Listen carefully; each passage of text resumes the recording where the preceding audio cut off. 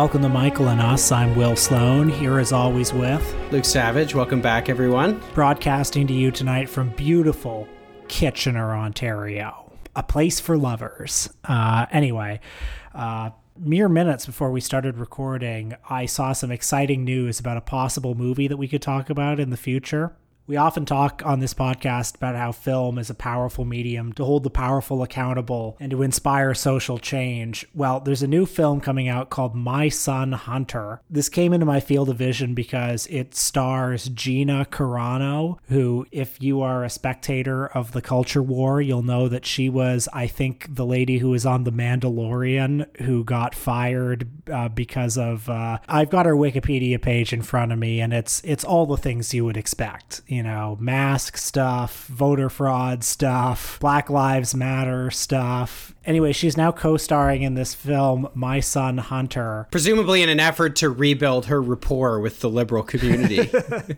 Well, would you believe that the film is not in favor of Hunter? According to the film's producers, she is a world-weary Secret Service agent present at most of the Biden family's dodgy dealings. She provides a voice of truth and sardonic comedy over the absurd dealings of the Biden family and various Chinese, Russian, and Ukrainian oligarchs. The Daily Mail has a bunch of pictures from the set that it looks like if anyone has seen the Abel Ferrara movie, Welcome to New York, it looks like a right-wing version of that. It's just nonstop orgy and party scenes, it seems like. Honestly, it might make Hunter look pretty cool. But the reason I bring this up ultimately is all the articles about this movie bury the lead. It's going to be directed by Robert Davi. If folks don't know who Robert Davi is, he is one of the funniest right-wing celebrities. He was a villain in one of the James Bond movies, License to Kill. I think that's kind of how he became famous, sort of. That he parlayed that into a long, prolific direct-to-video career playing villains. And in the Trump era, he emerged as one of the greatest practitioners of the driving in an SUV and yelling into your cell phone video. You know that style. I'm sick and tired of the nonsense. I'm sick and tired of sitting on my hands, afraid to speak because I may be blacklisted from Hollywood. I'm sick and tired of it all. Aren't you? I see those statues come down. My grandparents came from Italy.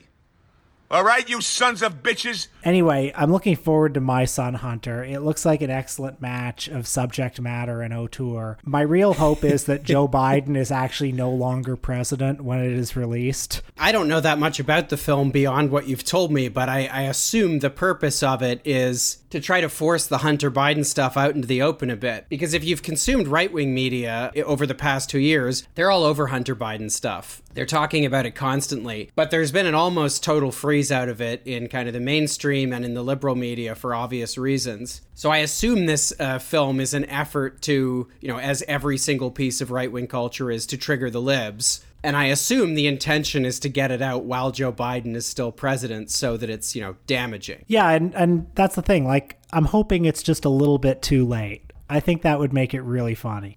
Things are touch and go with the Biden presidency right now. Who knows what could happen? Well, speaking of which, I don't know if you saw this story in the Washington Post last weekend. The headline was Harris and Buttigieg under the spotlight amid uncertainty over Biden's future. So I'm not gonna bother to read it. I think a lot of people will have seen it. But the crux of the piece is that it's not clear whether Biden is going to run for a second term. Of course, even if he does, the Democrats will need a presidential contender in 2028. And apparently the consensus within, senior Democratic circles is that, the sitting vice president, Kamala Harris, and Transportation Secretary Pete Buttigieg are the two figures who represent the future of the Democratic Party, which is just an absolutely incredible statement about the mindset which prevails in quote-unquote Democratic circles. Now, I had the opportunity recently, I don't know why I'm calling it an opportunity, but the privilege. Yeah, that's right. That's a better word. The privilege of watching Amazon's new Mayor Pete documentary, which is just called Mayor Pete. And, it's a terrible film, but it is kind of incredible. I mean, I'm not sure how much you know about the film, but it's done in this kind of cinema verite style. So there's no, voiceover, there's no editorializing, anything like that. Although, of course, the editorializing and, the kind of film's thesis is all implicit in, the talking head interviews that it uses and in the footage that the filmmaker chooses to show you. But the film runs just over 90 minutes. And I swear to God, there is not a single scene in which Pete Buttigieg discusses any actual reason why he wants to be president or why he should be president. Just the vaguest platitudes about how he represents something different. There's a scene where Bill Maher is asking him why he's surging in the polls. I assume this was kind of towards the end of 2019, and he says, well, I think one reason is that people want something different, and it's never clear what the something different is. The whole film, just like Pete Buttigieg's political arc over the past few years, really attempts this sort of, ethereal version of Mr. Smith Goes to Washington. A little clue as to our film this week, by the way, where, Pete is set up as this outsider. He's an unorthodox candidate. Would you believe it, folks? He's not a very traditional politician. Pete is a details guy. He's a wonk guy. He likes to spend his time immersed in the granular details of policy. He doesn't like talking about his private life, or so the movie claims, and then it proceeds to spend about, 90 minutes showing us, Pete kind of bearing his soul. And, we're constantly reminded that he's, a details and a policy guy, but we never actually hear him talk about those things. Like, being interested in details and policy is just another attribute to add to all of his, veteran, check, Episcopalian, check, et cetera, et cetera. All in all, the whole thing is a remarkable effort to portray a thoroughly conventional Democratic politician as some kind of outsider who engaged in this, heroic sort of moonshot presidential campaign to disrupt the staid order in Washington. Now, I'm not going to talk too much about this movie because on our Patreon, I think sometime next week, we're going to be hosting a conversation between myself and Josh Olson and Dave Anthony of the West Wing Thing. We're going to do a collab with those guys. We'll have a crossover episode on that in which the three of us are going to do a deep dive into Mayor Pete. Oh, my invitation got lost in the mail. That's okay, guys. That's okay, Josh. That's okay, Dave. I was washing my hair that night anyway. But since we're talking about the Patreon, we should take this opportunity to mention a few of the other things on there. What else have we got on the Patreon, Will? Oh, gosh. Hang on. Let me just put on my pitchman hat. Okay, it's on. The last episode, we did a kind of lightning round, folks, talking about some new and exciting movies that we'd seen. Well, not all new movies. You talked about The Founder with Michael Keaton, an example of pure ideology in film. I brought to the table Last Night in Soho, and we talked a little bit of Bergman Island as well.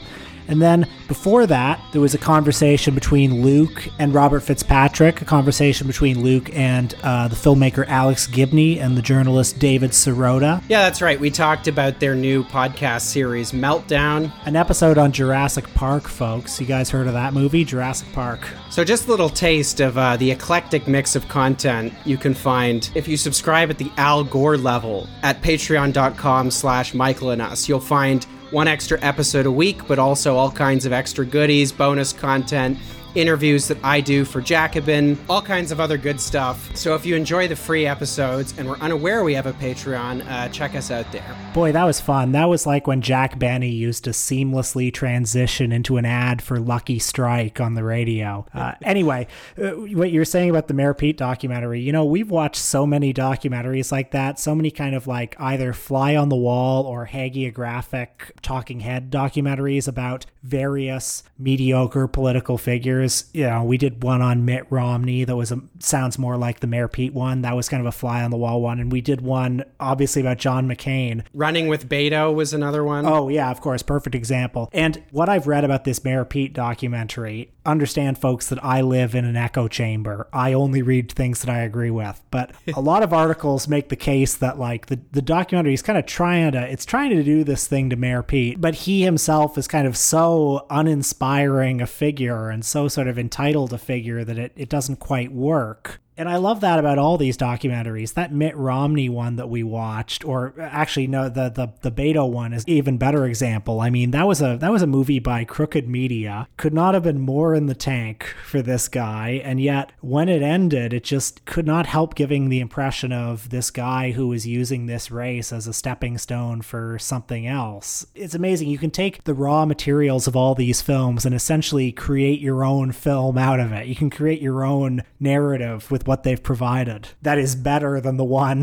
that the filmmakers are selling you. Yeah, and I mean, in defense of the filmmakers, it's very hard to make these subjects interesting. And the crime of this kind of movie is that they never feel any need to make any case for why, Beto O'Rourke, Pete Buttigieg, Mitt Romney, the Mitt film, which I think was on Netflix, it might have been a Netflix original, I don't remember, was exactly the same. It always seems like, whether explicitly or not, the people who make this type of movie feel like politicians are these kind of endlessly besieged figures, who carry this great burden and are always subject to all these awful polemics and all this scrutiny about their personal lives, etc. So these movies always seem to be concerned with trying to humanize their subjects and trying to say, hey, look, they're not so bad after all. They're just like you and me. They have problems. They have partners. They're uncomfortable in the spotlight. They have regular human foibles, etc., etc. What they never seem to have is actual politics. And that's what's so incredible. I mean, the prose version of this, of course, was that Vanity Fair profile, kind of 8,000 words, I think it was, about Beto O'Rourke that was published, I think, just in time for his presidential launch, and which, again, made absolutely no case as to why Beto O'Rourke should be president, but was full of passages about how, he had a bookshelf with presidential biographies arranged in chronological order, which was supposed to tell us that he'd thought a lot about, the gravity of the office he was seeking. But also that he was a big fan of Star Wars, so, he had a bit of a geek side, too. Yeah, I mean, some of the passages in that piece about how he was quintessentially Gen X because he was raised on punk and Star Wars and thus had a healthy skepticism about authority. But this is what you have to do when you take up these subjects, because there really is no there. In one way or another, most politicians like this, I mean, certainly harder for Romney to do this because he's an ultra-wealthy political scion, but certainly, with the Beto and the Pete films, they all offer us this kind of hollow version of these outsider figures who are setting out to make history. They're setting out to go to Washington to shake things up. They're renegades. They're rebellious outsiders who bring something new, etc., etc. And no matter how much you try to pad that out, it can never actually substitute for a substantive political vision. Now, I'm generalizing a lot here, but I really think this style of politician and this style of politics, this style that is intensely focused on, the personal stories and narrative arcs and personal attributes of individual political figures, I really think in a big way it is one of the products of the neoliberal era. Now, of course, personality politics existed before the 1980s, but I would argue that the emphasis on personality in mainstream political discourse and in kind of the generalized popular conception of politics has been really ratcheted up over the past few decades. Now, there's a lot of reasons why that might be the case, but I think one of them, particularly in the United States, is that the two parties, in a whole bunch of ways, moved much closer together. When on all kinds of big questions, the leaderships of both major parties basically accept the Reaganite consensus. And the Republican project is simply to intensify and make more brutal that consensus. And the Democrats' mission is to basically uphold it and maybe try to humanize it a bit more. When that happens, politics, frankly, becomes a lot more boring. There's a sense in which the stakes of national politics, democratic politics, in a small d sense, are dramatically lowered. And the thing is, as long as politics retain the institutional liturgy of democracy, as long as there are still going to be elections and people are occasionally going to have to go and try to rally popular support for candidates and parties, you have to find the democratic energy somewhere. Mass politics needs a kind of libidinal dimension. You can't just run on being a bloodless technocrat, even if politically, and for all intents and purposes, you are a bloodless technocrat. Somebody who I think understood this better than any U.S. politician, better than even Bill Clinton, was Barack Obama, who is, the most gifted political storyteller of the 21st century, bar none. somebody who is incredibly gifted at using his own autobiography, his own kind of self-mythology as a scaffold for, it's very hollow and ethereal, but at the same time, very compelling, what, it seemed like a very compelling political vision. And all of these people, whether it's, Beto or Pete, whether it's the kinds of people, anonymously cited in that Washington Post article about how Kamala Harris and Pete Buttigieg are the future of the Democratic Party, all of them are all trying to copy what Obama did. And in a different kind of way, that's what the filmmakers behind this sort of candidate documentary, campaign trail documentary, are all trying to do. They're trying to fill the massive void created by the neoliberal consensus and the political mainstream's surrender to it. They're trying to fill it with something. And the most obvious thing you can fill it with is personality. None of which, of course, can really alter the fact that most of these personalities are thoroughly conventional. You rarely get films about politicians that are actually interesting, though I guess that film Knock Down the House was a recent exception to that, although I think it's very much the exception rather than the rule. Instead, you get campaigns and then later films about them that are just constantly in the business of trying to make exciting subjects that are totally uninteresting and totally unexciting, but which, I guess if nothing else, keep podcasts like ours in business. Anyway, I do agree with you that the future Dem prospects, at least for the next 2 election cycles, look pretty bleak, which is why I think Hillary should run again. I think she could win. Well, I've said it before on the show, but I've known Will for many years, and even I'm unable to discern the layers of irony behind what he just said, so maybe we should move on to this week's film. I guess I'm not sure either, but hey, if it's Hillary versus Pete versus Kamala Harris, that starts to become an interesting race to me. Anyway, on to the film, folks. By far, the greatest picture of filmdom's top director, 3-time winner of the coveted Academy Award, the most timely, the most vital, the most significant picture ever to come out of Hollywood.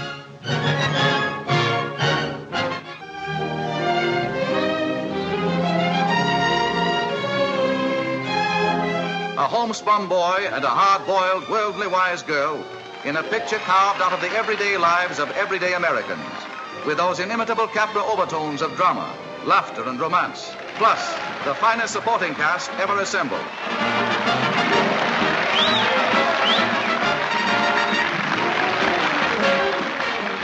Mr. Smith Goes to Washington. Incredible it took us this long. This really is the ultimate American political film. This is the one upon which, forget American political film, the ultimate American political document. It's up there with the Declaration of Independence. This is one of the foundational texts, and, watching it today, or revisiting it today for the first time in probably 15 years since I last saw it. I mean, it's got these archetypes that people are still consciously or unconsciously following in. I mean, I haven't seen this Mayor Pete documentary, but I'm sure it really positions him as a kind of Mr. Smith archetype, doesn't it? Very much so. I mean, I think in many ways, Mr. Smith Goes to Washington is telling a kind of political story. And because of the cultural influence it exerts, because of its iconic status, it probably has played a significant role in, if not creating that story, certainly popularizing it. But yeah, I mean, when you look at, most U.S. presidents over the past, 5 or 6 decades, they've almost all, in one way or another, tried to embody some version of the Mr. Smith Goes to Washington story. Everybody except possibly Hillary Clinton has run as a sort of outsider figure in some way. Oh, and I guess Joe Biden also is an exception to that. But almost everybody, from Bill Clinton to Barack Obama to Jimmy Carter to Ronald Reagan, they've all been somebody who's coming in and just a simple person coming in to shake up the establishment. The thing is,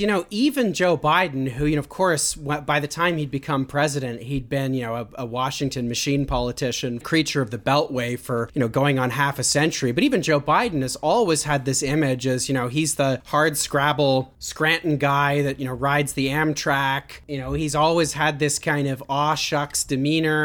I think in many ways, it's very similar. Now, before we get into the details of the film, I want to say something about my own history with it, or rather my own lack of history with it. I'd never seen Mr. Smith Goes to Washington until this week. And so it's one of those films that I only knew by reputation. I knew about it in broad strokes. I knew it was a story in which Jimmy Stewart plays the American common man, you know, coming into Washington and bringing the earthy, patriotic wisdom of the hinterland into the United States Senate. And for that reason, I felt very much like it was going to be the type of film that we've called on this podcast, the politics, what a concept type of movie.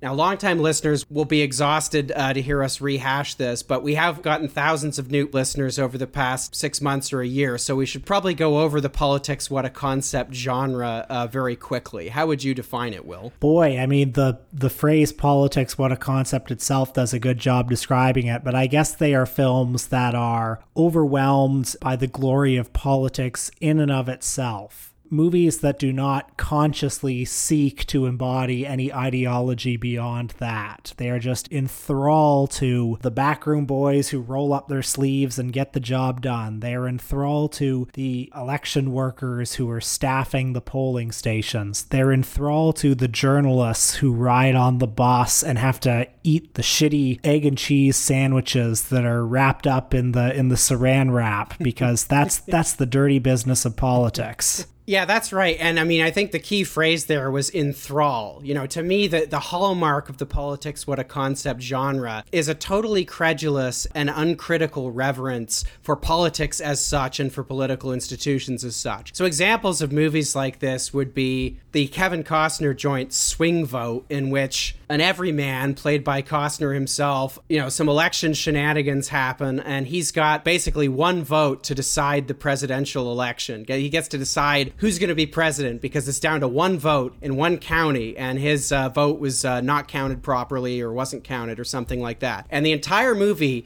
is structured around Kevin Costner's supposed dilemma. Who's he going to vote for? And would you believe it? We never actually find out the decision Kevin Costner makes. We never find out anything about the Democrat or the Republican candidate that he's choosing between, because the message of the film is that what matters is not the destination, it's the journey. Both of these guys are honorable men, the Democrat and the Republican, and what matters is the sanctity of Kevin Costner's vote, not even why he's casting it or, you know, for what purpose or with what ultimate outcome in mind. Well, my favorite example of the genre is probably Journeys with George, a documentary by Alexandra Pelosi, one of our favorite filmmakers around here, the daughter of Nancy Pelosi. She specializes in these horrible documentaries that she makes for HBO, and this one saw her, would you believe it, Nancy Pelosi's daughter, a dyed-in-the-wool liberal, folks. She was on George W. Bush's 2000 campaign tour bus following him around. And, you know, we saw a more human side of George W. Bush. She finds out he's actually kind of a nice guy. Yeah, he's not that bad. I mean, we don't hear anything about his campaign spreading pamphlets talking about John McCain's black baby or anything like that. We don't hear about all the people that he executed while governor of Texas. No, but he's kind of razzing on her a little bit for flirting with that other journalist, you know? And would you believe it, Nancy Pelosi's daughter has to eat the shitty sandwich that they give to the journalists on the bus. I mean,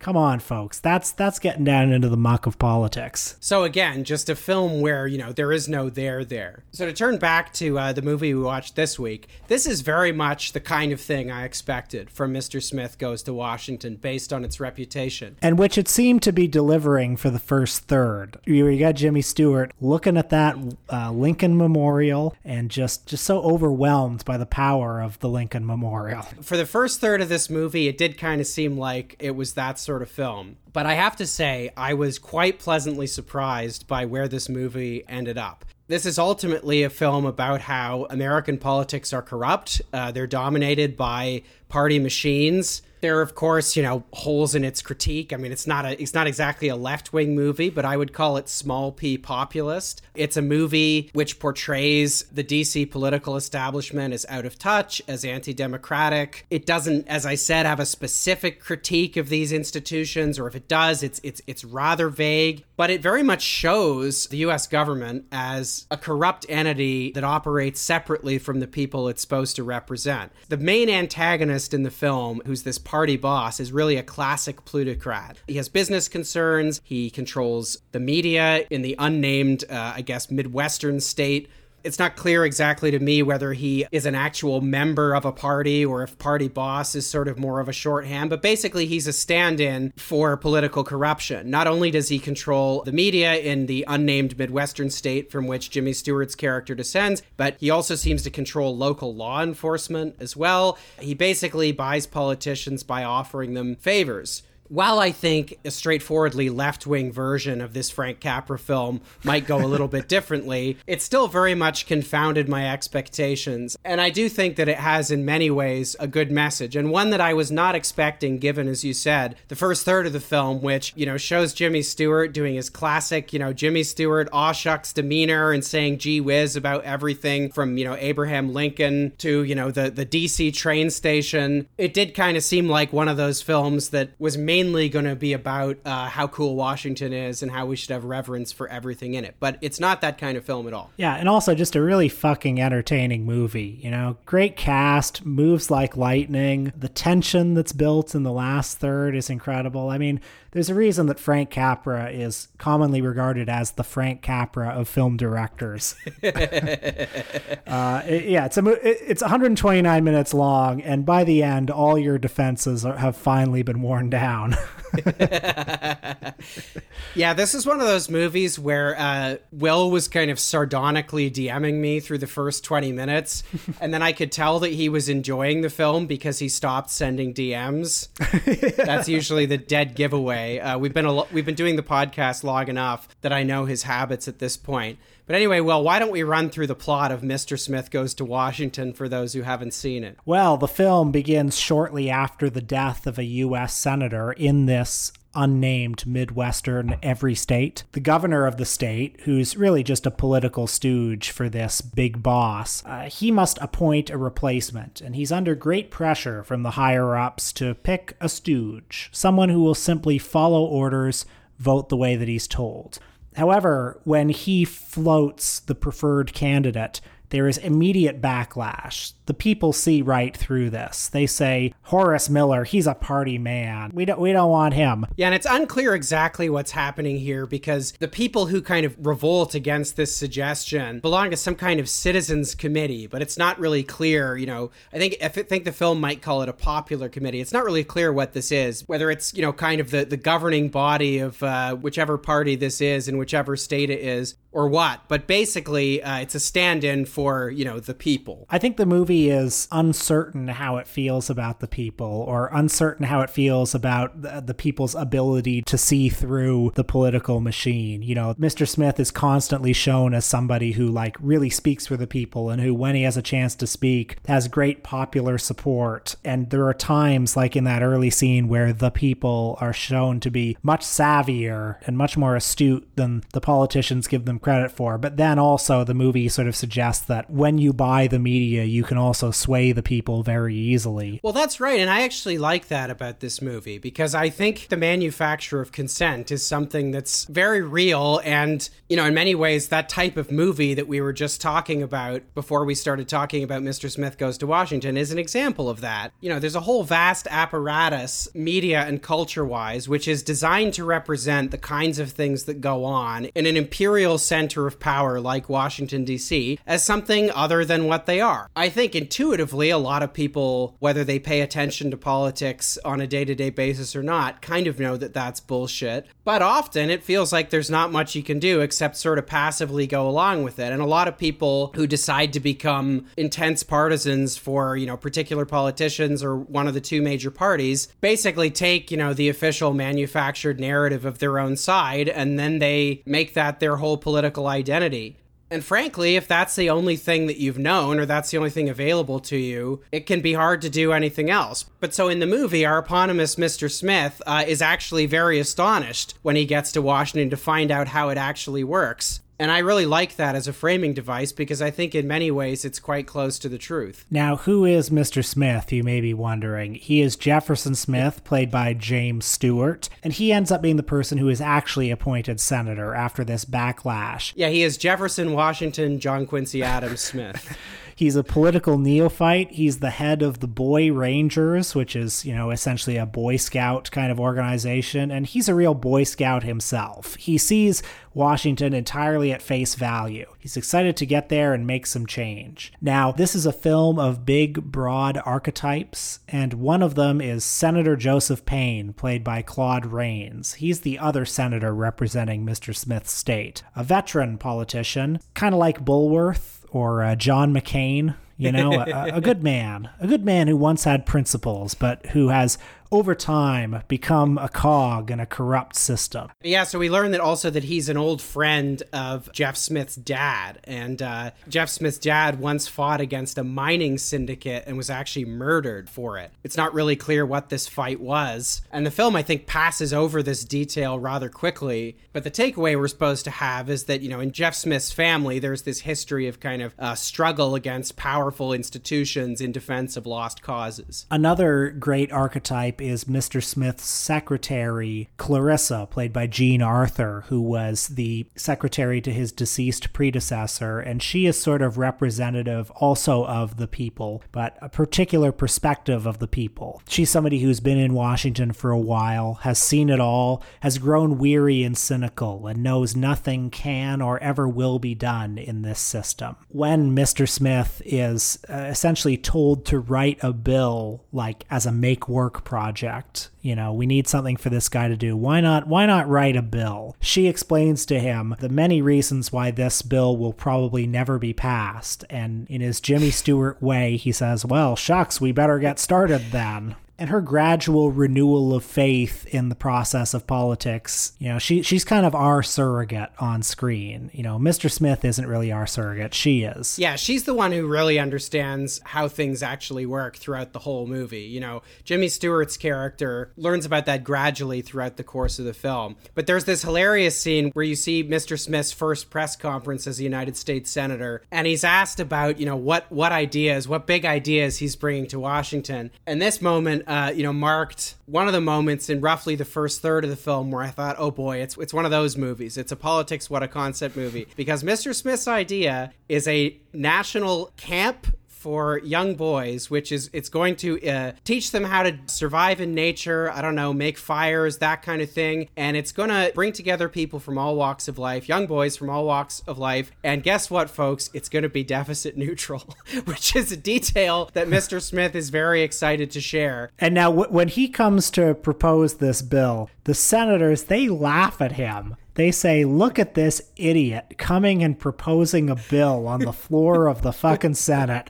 What a moron. What a rube. And it was at this moment when I thought, I don't know about this movie. I'm not quite sure if this movie is going to redeem itself. Yeah, so it seems like, if you haven't seen this movie before, that this is what the stakes are going to be. It's like, for years, people have been doing the bad politics, but now along comes a man who wants to do the good politics, wants to pass a good thing. Yeah, can the United States Senate still pass a transformative bill, like one that creates a small youth camp in a single Midwestern state? Or will the powers that be step in to shoot it down? I'll tell you another thing that made me very anxious about this scene. The case that Mr. Smith makes for this boys' camp is identical to one that Pete Buttigieg made in 2019 about the need for a national service program, okay? So Pete Buttigieg had this plan that was called A New Call to Service, and, basically was going to create, quote, a pathway towards a universal national expectation of service for all 4 million high school graduates every year. As a proposal in and of itself, that's not very interesting. What interested me when I wrote about it at the time was the rationale offered for it, okay? So on Pete Buttigieg's campaign website, the whole thing was pitched as a remedy for kind of weakening social cohesion and polarization. The rationale was, in the great unwinding of American civic society underway, and at a time when Americans are experiencing record low trust in fellow citizens and Americans' institutions, few, if any, single policy solutions carry the promise of democratic renewal more than national service. At this moment, when social media and deepening polarization have put us into distinctive bubbles, national service is that much more essential to fashioning a common character. So I thought this was absolutely incredible because I love that the liberal answer to, declining social cohesion, it's not big universal programs. It's not economic inequality. It's not everybody, rich or poor, getting to use the same health insurance or something like that. It's a national service program where young people get together and, I don't know, they learn about Thomas Jefferson or something and, they pave a road or something like that. And Mr. Smith in this movie makes exactly the same case for his boys' camp. So that's what I thought was going to be the stakes of this movie, except it turns out that after Act 1, this becomes a straightforward tale of political corruption and kind of the people fighting against it, thankfully. But yes, as Mr. Smith is delivering this very well-received speech, I mean, it goes from the senators jeering him to the gallery, which is all full of little children who would presumably go to this camp, just cheering him on. And even the senators, even their cold hearts start to be melted a little bit listening to this speech. The powers that be realize they have a problem here because the land where this campsite is to be built, listen, I'm not going to get into the details of this, but folks, what you need to know is that there is graft and corruption connected to this land. There is some Warren G. Harding shit happening with this land. Yeah, there's some kind of appropriations for a hydroelectric project or something, a dam, something like that, that the political boss, who's the main antagonist in the film, is tied up in, and he wants to see this dam built. The people's will be damned. And this is actually the original reason why he wanted to appoint, some hack instead of a reformer or, an average citizen to fill this vacant Senate seat, because he wants to make this dam project happen, presumably to, line his own pockets or as a piece of political patronage or something like that. The details are not important. So what happens next is the party boss, the oligarch, the Murdochian figure, launches an all-hands-on-deck smear campaign against Mr. Smith, rallies his pet politicians and his entire media apparatus to project the story that, in fact, this land is owned by Mr. Smith himself and that he stands to benefit from the federal loan that will build this campsite. The last act of the film sees Mr. Smith heroically attempting to defend himself, his character, and his bill on the floor of the Senate by launching a filibuster against the bill that would oust him from the Senate. As he continues this filibuster, the party boss's media apparatus is at fever pitch, and whether or not he remains in the Senate will depend entirely on the conscience of Senator Payne, the Claude Rains character, who has been recruited into this effort to smear Mr. Smith, but feels the pangs of conscience tugging at him. Yeah, and the Senator Payne character is quite interesting because, of course, Jimmy Stewart comes to Washington admiring him a great deal, thinking that he's this really principled guy. And it's clear that in their home state, he has this fantastic reputation. He's a hugely popular figure. But in what I think is one of the best monologues of the film, Senator Payne basically confesses to the original sin that befalls a lot of people who are elected to powerful political offices. Well, ever talk with Taylor? He said he'd been telling you what to do for 20 years. I call him a liar. Listen, son, come over here and sit down, will you? I don't feel like sitting down. Well, I know how you feel, Jeff. I was hoping you'd be spared all this. I was hoping that you'd see the sights, absorb a lot of history, and go back to your boys. Now, you've been living in a boy's world, Jeff, and for heaven's sake, stay there. This is a man's world. It's a brutal world, Jeff, and you've no place in it. You'll only get hurt. Now, take my advice. Forget Taylor and what he said. Forget you ever heard of the Willett Creek Dam. But you still haven't answered me, sir. Can a man like Taylor tell you and those other men what to do? Now, listen, Jeff, please. And try to understand. I know it's tough to run head-on into facts, but, well, as I said, this is a man's world, Jeff, and you got to check your ideals outside the door like you do your rubbers. Now, 30 years ago, I had your ideals. I was you. I had to make the same decision you were asked to make today. And I made it. I compromised. Yes. So that all those years I could sit in that Senate and serve the people in 1,000 honest ways. You got to face facts, Jeff. I've served our state well, haven't I? We have the lowest unemployment and the highest federal grants. But, well, I've had to compromise. I've had to play ball. You can't count on people voting. Half the time, they don't vote anyway.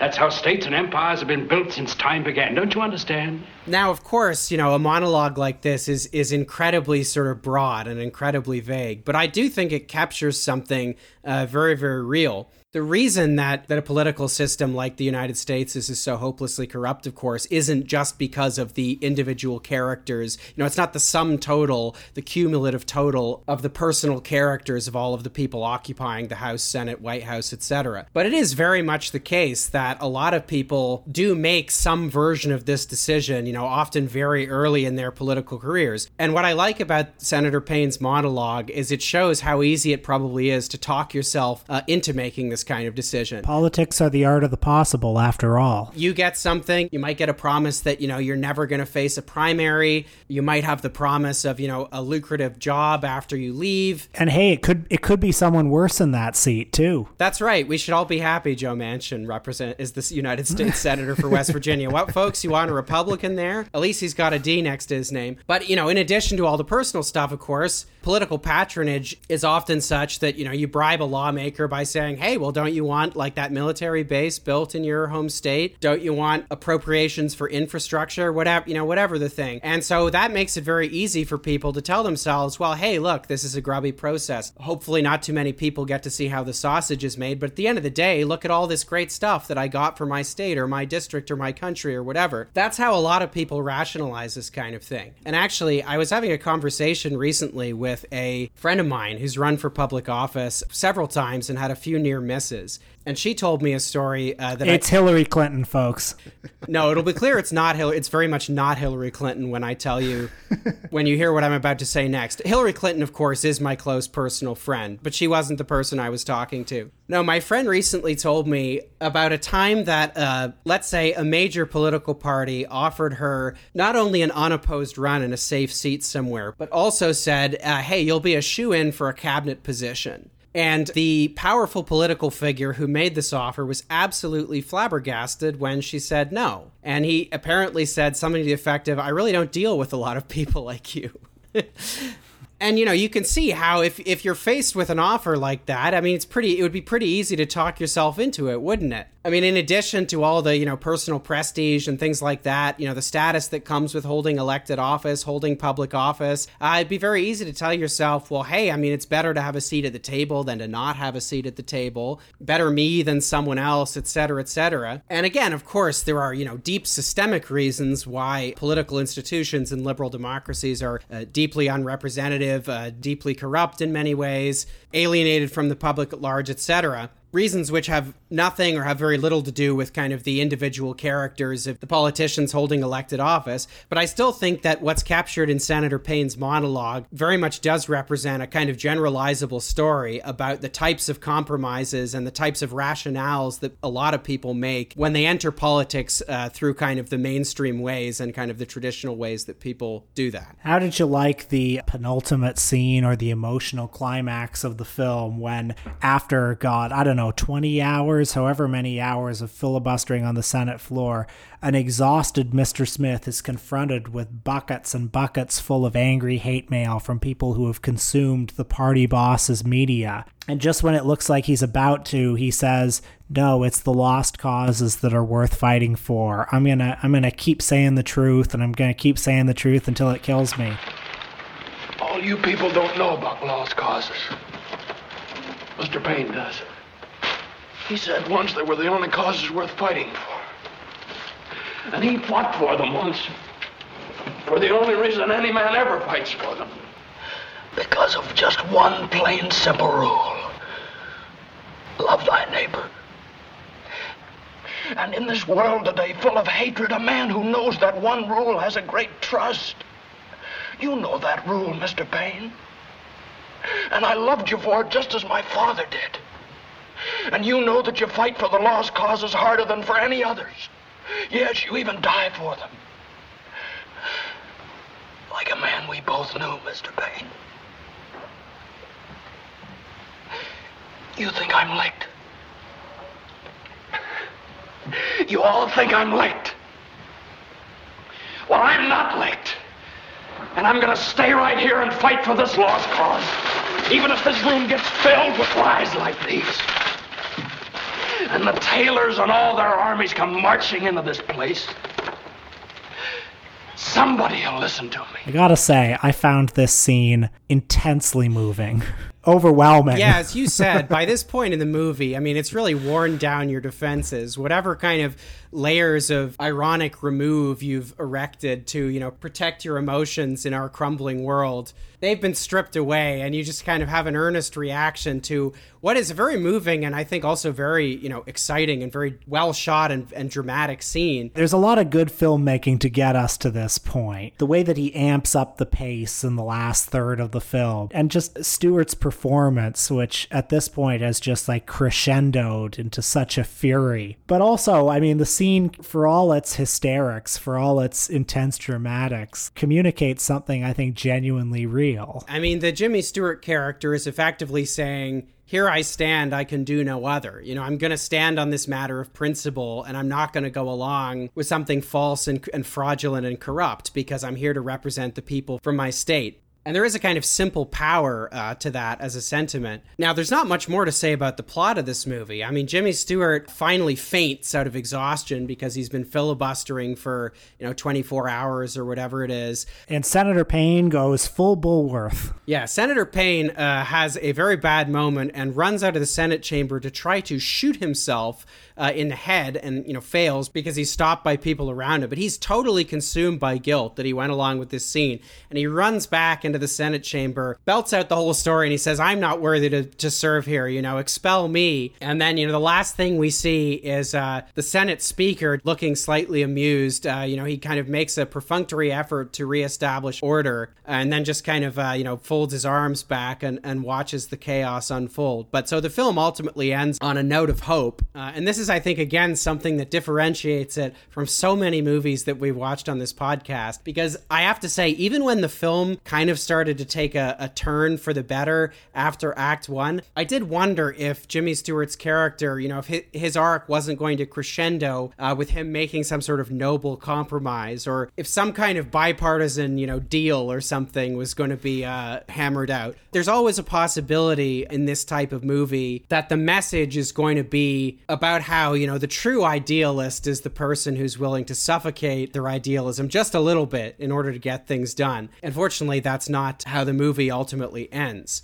Now, the final thing which made me like this movie was reading up a little bit on how it was received when it debuted in 1939. So apparently its premiere was at Constitutional Hall in Washington, D.C., October 17th, 1939. This is a venue whose address is quite literally 1776 D Street Northwest, very near the White House. The premiere of the film was sponsored by the National Press Club. There were thousands of guests, including almost half of the United States Senate, and the film was, by most accounts, received terribly. There's a bit of a dispute in the historical literature about exactly what happened on the night of the premiere. Capra says in his autobiography that some senators actually angrily stormed out, that kind of thing. It's not exactly clear if that happened. There's allegations that some senators yelled at the screen and that kind of thing. But regardless of the specific details of that night in 1939, the political class in D.C. seems to have responded to this movie very, very negatively. The Democratic Senate Majority Leader at the time was a guy by the name of Alben Barkley,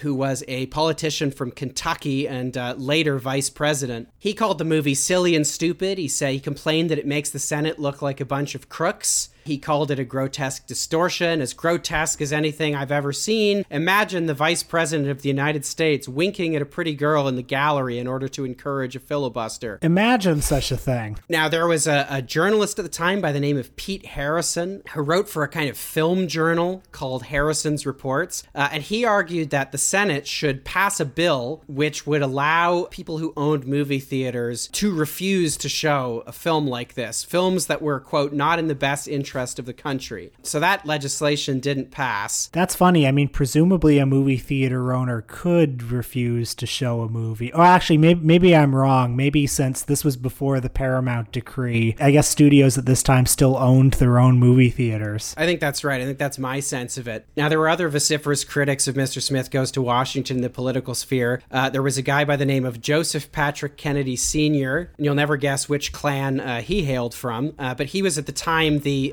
American ambassador to Britain. He wrote a letter to Capra and to Columbia, the studio behind the film, complaining that it would damage America's prestige in Europe. Now, interestingly, it was not just American authorities and the American political class who were frightened and revolted and disgusted by this movie. It was banned in Nazi Germany. It was banned in Italy. It was banned in Spain under Franco. It wasn't released in the Soviet Union until 1950. It was released there under the title The Senator. I'm not quite sure where to place this detail, but I think it's interesting. When the Nazis occupied the whole of France in 1942, there was a ban that was imposed on, I guess, all films from the United States. But before the ban went into effect, many theaters showed Mr. Smith Goes to Washington as the last movie before the ban. And apparently there was one theater in Paris that screened it nonstop for a full month after the ban was announced and before it went into effect. So it's a little funny to watch this movie in 2021 and think about it as something deeply transgressive that, you know, was worthy of censorship in Franco's Spain and Hitler's Germany, etc. But learning these details certainly made me like it more.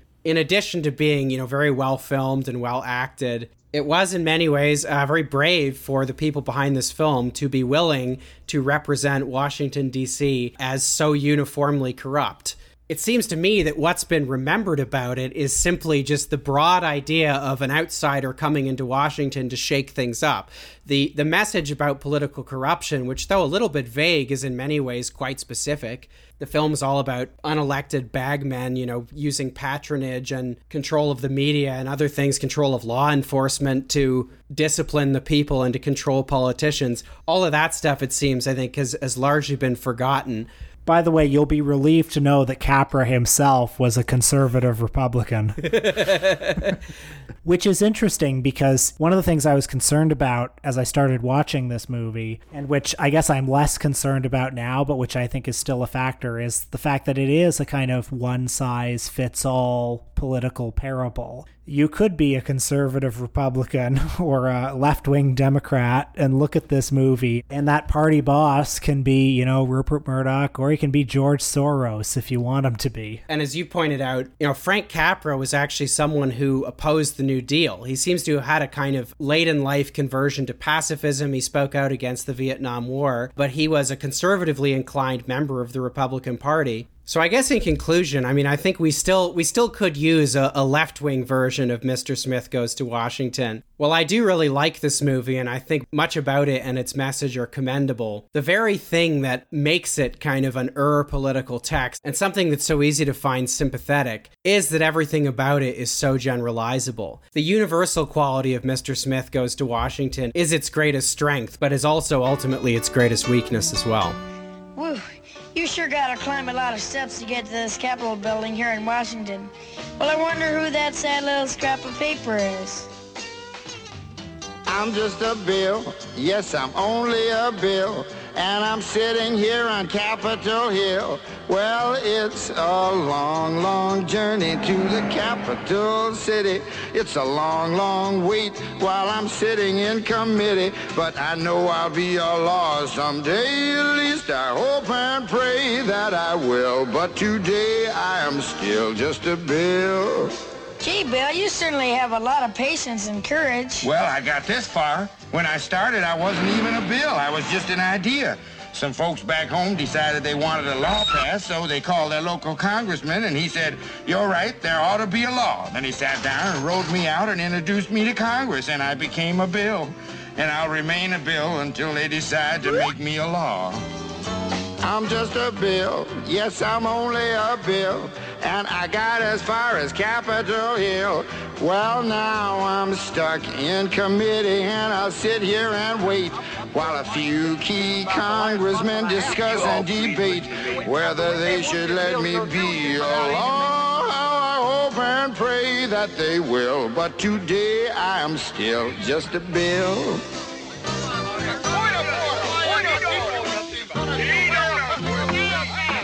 Listen to those congressmen arguing. Is all that discussion and debate about you? Yeah, I'm one of the lucky ones. Most bills never even get this far. I hope they decide to report on me favorably, otherwise I may die. Die? Yeah, die in committee. Oh! too, but it looks like I'm going to live. Now I go to the House of Representatives and they vote on me. If they vote yes, what happens? Then I go to the Senate and the whole thing starts all over again. Oh, no. Oh, yes. I'm just a bill. Yes, I'm only a bill. And if they vote for me on Capitol Hill, well, then I'm off to the White House where I'll wait in a line with a lot of other bills for the president to sign. And if he signs me, then I'll be along. How I hope and pray that he will. But today I am still just a bill. You mean even if the whole Congress says you should be a law, the president can still say no? Yes, that's called a veto. If the president vetoes me, I have to go back to Congress and they vote on me again, and by that time you're so By old. that time, it's very unlikely that you become a law. It's not easy to become a law, is it? No, but how I hope and pray that I will. But today I am still just a bill. He signed your bill.